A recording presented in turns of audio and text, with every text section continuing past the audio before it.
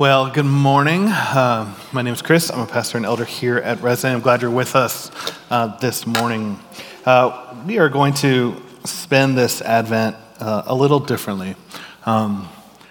This last year, we've walked through a lot of Matthew. We've done so in a way that is very much in my wheelhouse. It's the exegetical, walking line by line, digging in pretty heavily into the text is what I love and I still love. But at the same time, the season of Advent carries with it these themes that each of the candles certainly represents, but these themes that churches globally focus on every season. And for us, I want us to kind of take a little bit of a pivot, both in the theme and subject matter, but even a little bit of how probably I'll communicate today. And so let me pray for us, and then we'll dive into our text. God, I am thankful for this morning and this season of Advent and a season where much of the world is celebrating things that somehow are connected to you, some directly, some very indirectly, yet God, we wouldn't have this season if you hadn't come. And God, we still live in a season of waiting, of expecting. And so God, as we walk through themes, big themes like hope and love and joy and peace, help us see how you bring those to us, both 2,000 years ago and still today. I pray also in your name. Amen. Well, it's the most wonderful time of the year, right? That's what we sing. Where everyone's dancing merrily in the new old-fashioned way. All these great themes. Christmas time is here, happiness and cheer, fun for all. That children call their favorite time of year, right? Time is now, the place is here, the whole wide world is filled with cheer. Or some of my favorites, party's on, the feeling's here. This only comes this time of year because it's Christmas time in Hollis, Queens. Mom's cooking chicken and collard greens. In case you don't know, that's Run DMC's Christmas. Or my wife's favorite. All the love will show because everybody knows it's Christmas time. And all the kids will see the gifts under the tree. It's the best time of year for the family. If you don't know, that's written by the profound poets in NSYNC. That's Christmas to my wife. But 'tis the season, and the beauty is that my radio is no longer controlled by my kids' requests for Taylor Swift. And I can finally put on Christmas music for me to enjoy as I drive. And I often love the sentimentality of these songs. But are they true? Is this really the most wonderful time of the year? I'll tell you, in Christmas of 2005, it was one that I will certainly not forget, though sometimes I wish I could. I'm gearing up for another wonderful Christmas season, and I've always enjoyed that part of the year, and I get a phone call. Chris, I need you to come into the office this morning. Okay, I'm not sure what this is about. And I make my way to the office. I go into my boss's office. And he says words that I hadn't heard before in my life up to that point. Chris, you're fired. And I'm dumbfounded. It was a moment that really came out of nowhere for me. I was relatively speechless, but I did what I only knew to do. I packed up a box with my stuff in it and headed back home. My friend Josh was staying with me for a few days, and I walk in the door, and I say, I just got fired. And a blank look on my face, and I just head to my room and just sit. And remember, in some ways, this wasn't just my job. I was a college pastor at the time. Many of the students were so close in age to me that they were students yet friends, some who are still part of this church now. It felt like so much was instantly snatched away from me. It left me disillusioned, Disillusioned with the church at the time, disillusioned with even my call or to continue in ministry at all. And I went back to Florida to spend Christmas with my parents and felt incredibly lonely, incredibly confused. The next few months I'd spend struggling to find employment in a season where I had no church home. I wondered if my call to ministry was still there. I was scraping to pay the bills. Merry Christmas. All the sentiment, all the joy, all the celebration was gone that Christmas. It felt like nothing was quite right. And I know I'm not alone in stories like this. Perhaps even this year, that is your story. Everyone's excited about the holidays, but you're anything but. And perhaps it's the first holiday without somebody that you love who will be here. Maybe there's relationship issues with family or friends or a spouse or children that you're trying to navigate. A nagging health concern that just won't resolve, or that family member who's still, or the person you love who's still experiencing cancer or disease. Maybe you're walking through a season where your children just won't be with you this Christmas day. Stress and anxiety of deadlines is taking over your work or finals or papers that are due at school. So when Andy Williams sings, "It's the most wonderful time," you just want to destroy the radio. And perhaps you know what it's like to be in a spot where it's just like, I'm just not going to hope anymore because all leads to disappointment right now. It's the world as it is, bad things happen, and it often seems to happen to me. And let me tell you one thing this morning. Advent is for you. As Fleming Rutledge says, Advent begins in the dark. And perhaps that's what it feels like to you. Perhaps you're stringing lights on the tree and yet life feels dark. Hope, joy, these ideas feel distant. And there's a yearning for light. There's a yearning for something to pierce just the darkness that you feel in this season. Well, I want to say you're in good company. The Christmas stories in Scripture are steeped in language of the prophets. Prophets who are often in this tension of a world that they are experiencing, but a world of hope. Not much of the language of the histories of the Old Testament or the Torah are surrounding the Christmas stories, but the prophets are all over them. Prophets like Amos and Habakkuk and others. But one prophet is all over Christmas more than any other. One gets quoted all the time: "A virgin shall conceive and bear a son, and he shall be called Emmanuel, God with us." Or, "Unto us a child is born, unto us a son is given." And Isaiah is quoted all over this season.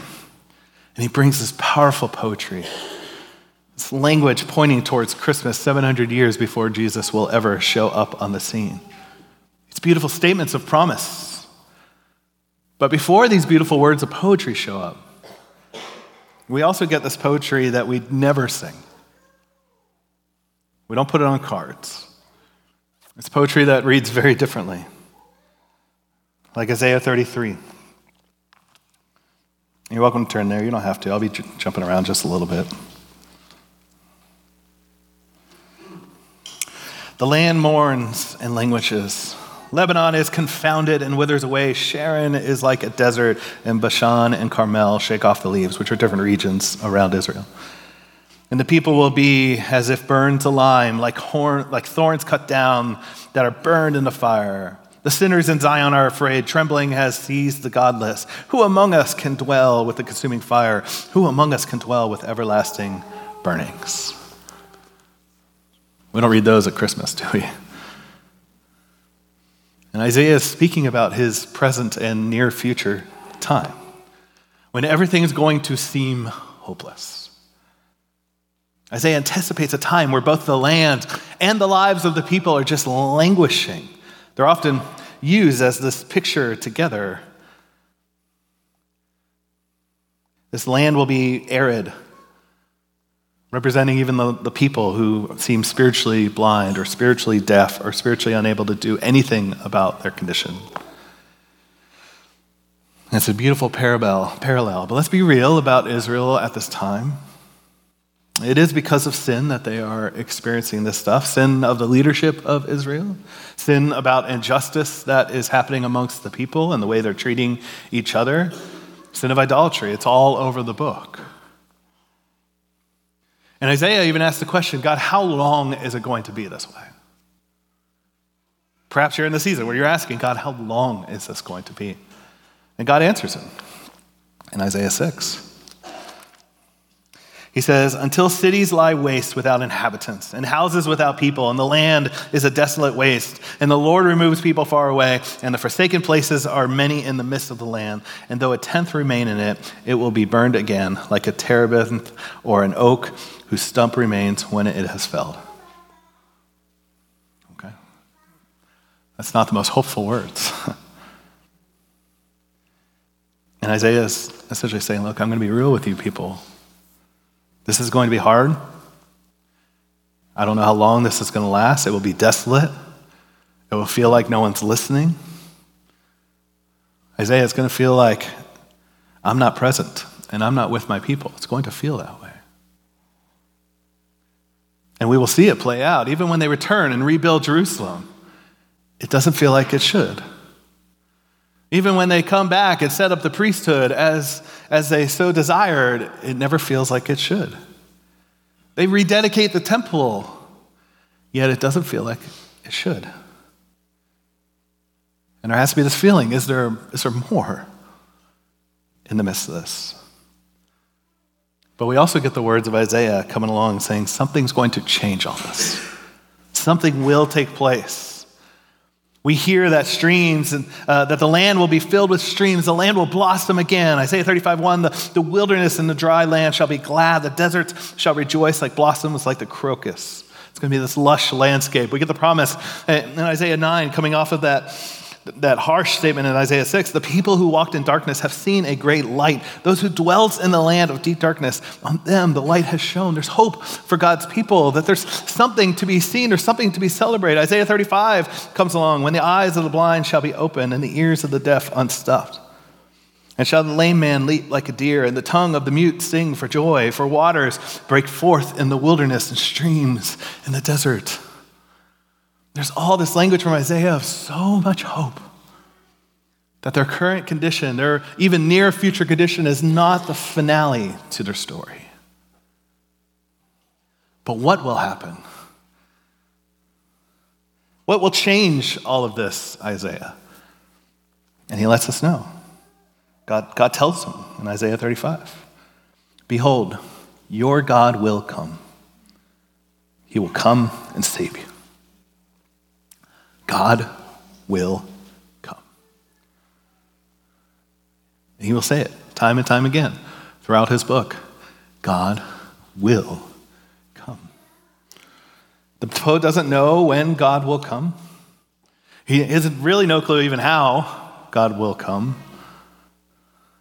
Simply that God will come. Isaiah tells the people, look, there's a time of desolation, of struggle. God will feel distant. God will feel silent. Some of it's because of circumstances and choices we have made. Some of you are just going to experience it because it's trying to live faithfully in a broken world. But there's a promise. God will come. And those statements become what is essentially hope for Israel. There's two main Hebrew words that often get translated as hope in the Old Testament. And both of them carry this idea of waiting and expectation. They even get translated quite a bit as the word waiting. If they appear in the Psalms, they're almost always the word waiting. It's different how we use it. We don't use the word hope quite the same way. We speak of like a wish, right? A desired outcome, right? Some of you were hoping your team would win yesterday, right? Advent's for you, just letting you know. But there was hope. You don't know the outcome. You don't know how certain that'll be, but you have a wish dream that your team would win. And that's how we use it. But in Scripture, this idea of hope is very different. It's less an idea of a wish and perhaps a little more like, I have hope that Christmas morning I will sit in my living room and open presents with my kids. Now, it sounds funny to phrase it that way, but that's a little more the idea. It's like this future thing that, I know that's going to happen. I know every year this happens. And I know that's going to be this coming December 25th for us. And so that's much more the idea that Scripture tries to convey. And for Israel, this hope, this waiting, is actually just about God himself. It's constantly phrased as if I'm waiting on God, or my hope is in God. And the expectation is that God would come to his people. What they wait on is not necessarily even circumstances, but God himself. And it's different than optimism. Optimism sometimes can see sort of the circumstances, see how they might work out, really glass half full, yeah, but this could happen, right? This could work out this way. There's silver linings. We can make it happen. That's optimism. And there's nothing wrong with optimism. Some of you are wired just to be optimistic about everything. But it's not the same as hope. Actually, the hopeful people in Scripture are not people that are so focused on circumstances. Because sometimes they even acknowledge that there's no evidence that things are necessarily going to change. They're not looking at the world going, I see how this can work out. They're looking at it going, I have no clue how this is going to work out. But God better show up. Like Hosea. Hosea is speaking at a time when there's no evidence that things will change. But then he remembers, well, our people were like that in Egypt. They were under Pharaoh with an expectation that maybe the situation would get better. But God showed up. And he can do that again. Bob Goff says that hope doesn't go to sleep just because it's dark outside.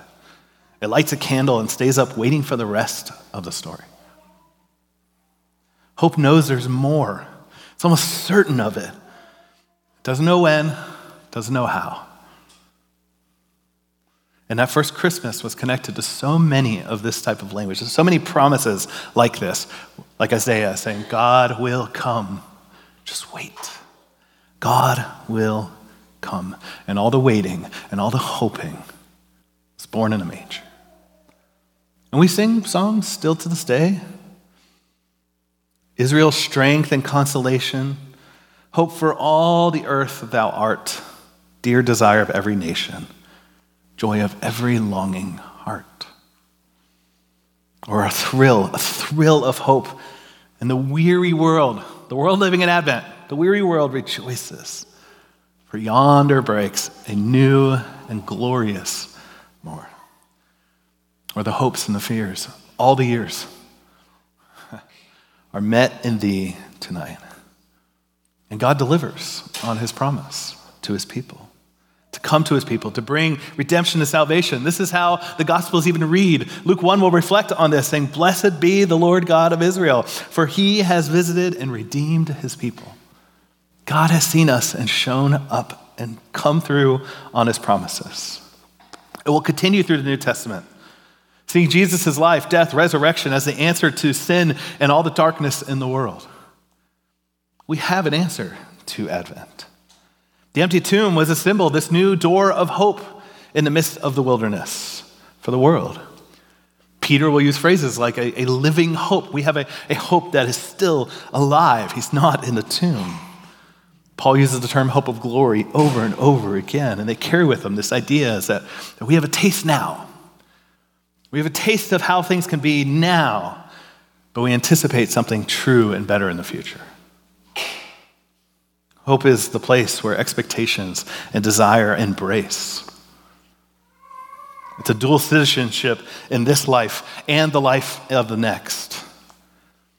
And it's not naive and foolish. It's not pretending or wishful thinking about what could be. It is rebellion against the world as it is. It is looking at the current world and saying, this is not the final story. There's more to be had. Remember when I said Advent is about you? Because in many ways, like, we are the people still in Advent. There was the crowd that was waiting for the Messiah to show up the first time, and we are still participating and anticipating the arrival of God again. But in our daily lives, we all encounter darkness still. War is still ongoing. Children still get terminal diseases. Marriages still break apart. Abuse still happens. Your depression is still ongoing. Your parents are dying. You still long for marriage and it hasn't happened. You still long for children, but it's heartache after heartache. You don't see how the bills are going to be paid. The world around us is still full of things that don't seem to be a picture of the kingdom of God.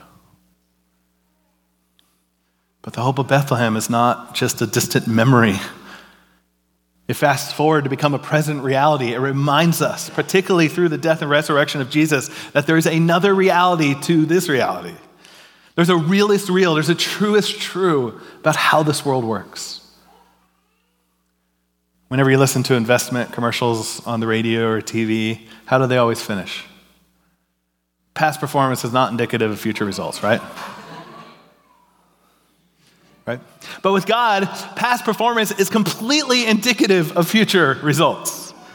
He has time and time again, so he will. When he said he would come, he came. When he said he would deliver, he delivered. When he said he would save, he saved. So when he says he will restore, he will restore. You know how I know he's good on his promises? He came to that manger 2,000 years ago.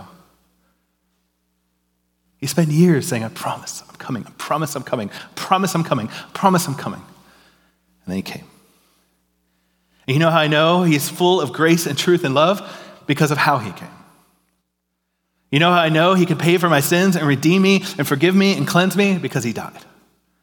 And you know how I know that this world, the kingdom of this world, the mess that we are still in is not the final word? Because he was resurrected.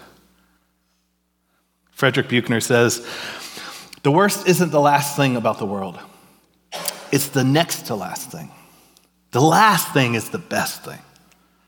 It's the power from on high that comes down into the world, that wells up from the rock bottom worst of the world like a hidden spring. Can you believe it? The last best thing is the laughing deep in the hearts of the saints. Sometimes our hearts even. Yes, you are terribly loved and forgiven. Yes, you are healed. All is well. And this is the hope we have. And some may look at us and say, that's a fool's hope. And perhaps that's why Paul is like, if Jesus hasn't gotten up out of the grave, then we're to be pitied amongst all. It's a fool's hope, right? I have friends that look at my life and go, yeah, that's a fool's hope. But as we stare down our days, our weeks, our years, our lives, as we look into the suffering around us, the struggles we are experiencing, the broken things all around us, the sins that we are being plagued with, that we long to be freed from, we continue to hope and wait expectantly, believing God will come. And here's an even more amazing part of the promise. In some ways, he's already here. Like, where is God when you're walking through the darkness or death? According to Psalm 23, he's with you. Where's God in the midst of war? I would say under the rubble. Where's God when you're feeling heartbroken? God is near you. Crushed in spirit? God is near you. He is with you until the end of the age. Emmanuel, God with us. But we continue to remember, our hope is not seeing all the circumstances will work. Again, this is not general optimism of things progressively getting better. It's trusting that one day, near or long in the future, God will restore all the things. No more tears, no more struggle, no more suffering, no more pain, no more disease. Sin and death will be conquered in its fullness. Sarah this week reminded me of a really powerful Andrew Peterson song that seems to have actually a lot of connections with this theme. And at first I thought, I'll come up here and I'll sing it and it'll be great. But then I'm like, who am I kidding? I will sob through the whole song and not be able to do it. And then I'm like, I'll just read the lyrics. But then I'm like, who am I kidding? I will just cry through the lyrics. Even listening in my car, I started getting choked up. And so, look, I'm sobbing already. So I just want us to give a listen to the song, and then I'll close out.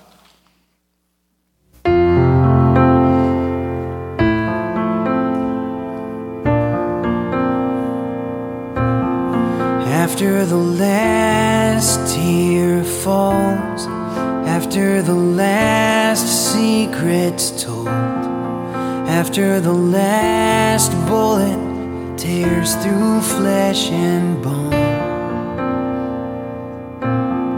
after the last child starves and the last girl walks the boulevard, after the last year that's just too hard, there is love, love, love, love. There is love, love, love, love. There is love. After the last disgrace, after the last lie to save some face, after the last brutal jab from a poisoned tongue, after the last dirty politician, after the last meal down at the mission, after the last lonely night in prison, there is love, love, love, love. There is love, love, love, love. There is love. And in the end is oceans and oceans of love and love again. We'll see how the tears that have fallen were caught in the poems of the giver of love and the lover of all, and we'll look back on these tears as old tales. 'Cause after the last plan fails, after the last siren wails, after the last young husband sails off to join the war, after the last this marriage is over, after the last young girl's innocence is stolen, after the last years of silence that won't let a heart open, there is love, love, love, love. There is love.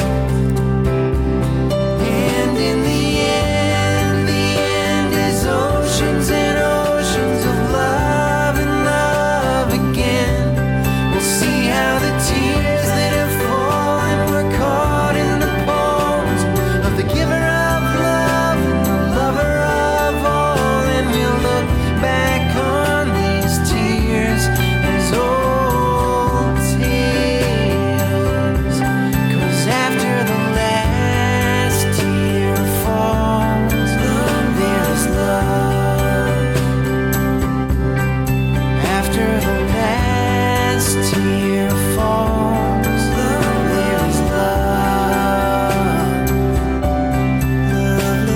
Meadow green, river wide, valley deep, mountain high.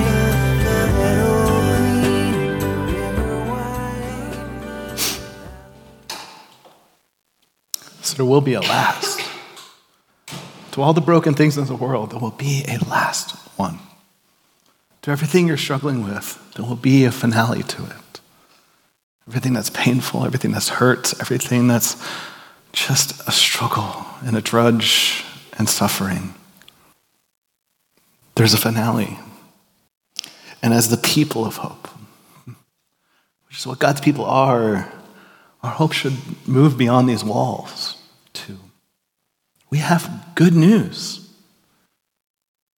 A light has shone.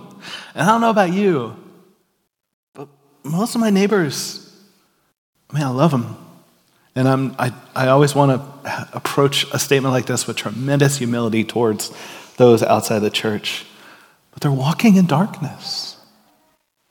They're racked with anxiety and fears and uncertainty and hope in failing governments and hope in self-care practices and hope in the next medication. And we get to be the people of light in that world, like stars in the universe. Share the good news that God was with us, He is with us, and He will be with us fully one day. And we get to hope and rebel against the world as it is. When we close, it's almost like a prelude to our Christmas Eve service with this message out of the Jesus Storybook Bible. And then I'll invite Sarah up. It says, in the winter, it looks like the trees have all died. Their leaves wither and drop off. They stand like skeletons against the cold, desolate sky. But did you know, before even a single leaf falls to the ground, next spring's bud is ready? Next summer's leaf is furled inside that tiny buddy, waiting. And Jesus said, there is nothing broken that won't be mended. Nothing sick that won't be healed. Nothing dead that won't live again, because God is making everything sad come untrue. We can't see it now. But remember the fruit tree in winter? It looks dead. But the buds are ready to go. And come spring, blossom, and fruit. So I'm going to invite Sarah up now to lead us in a time to reflect on hope this season.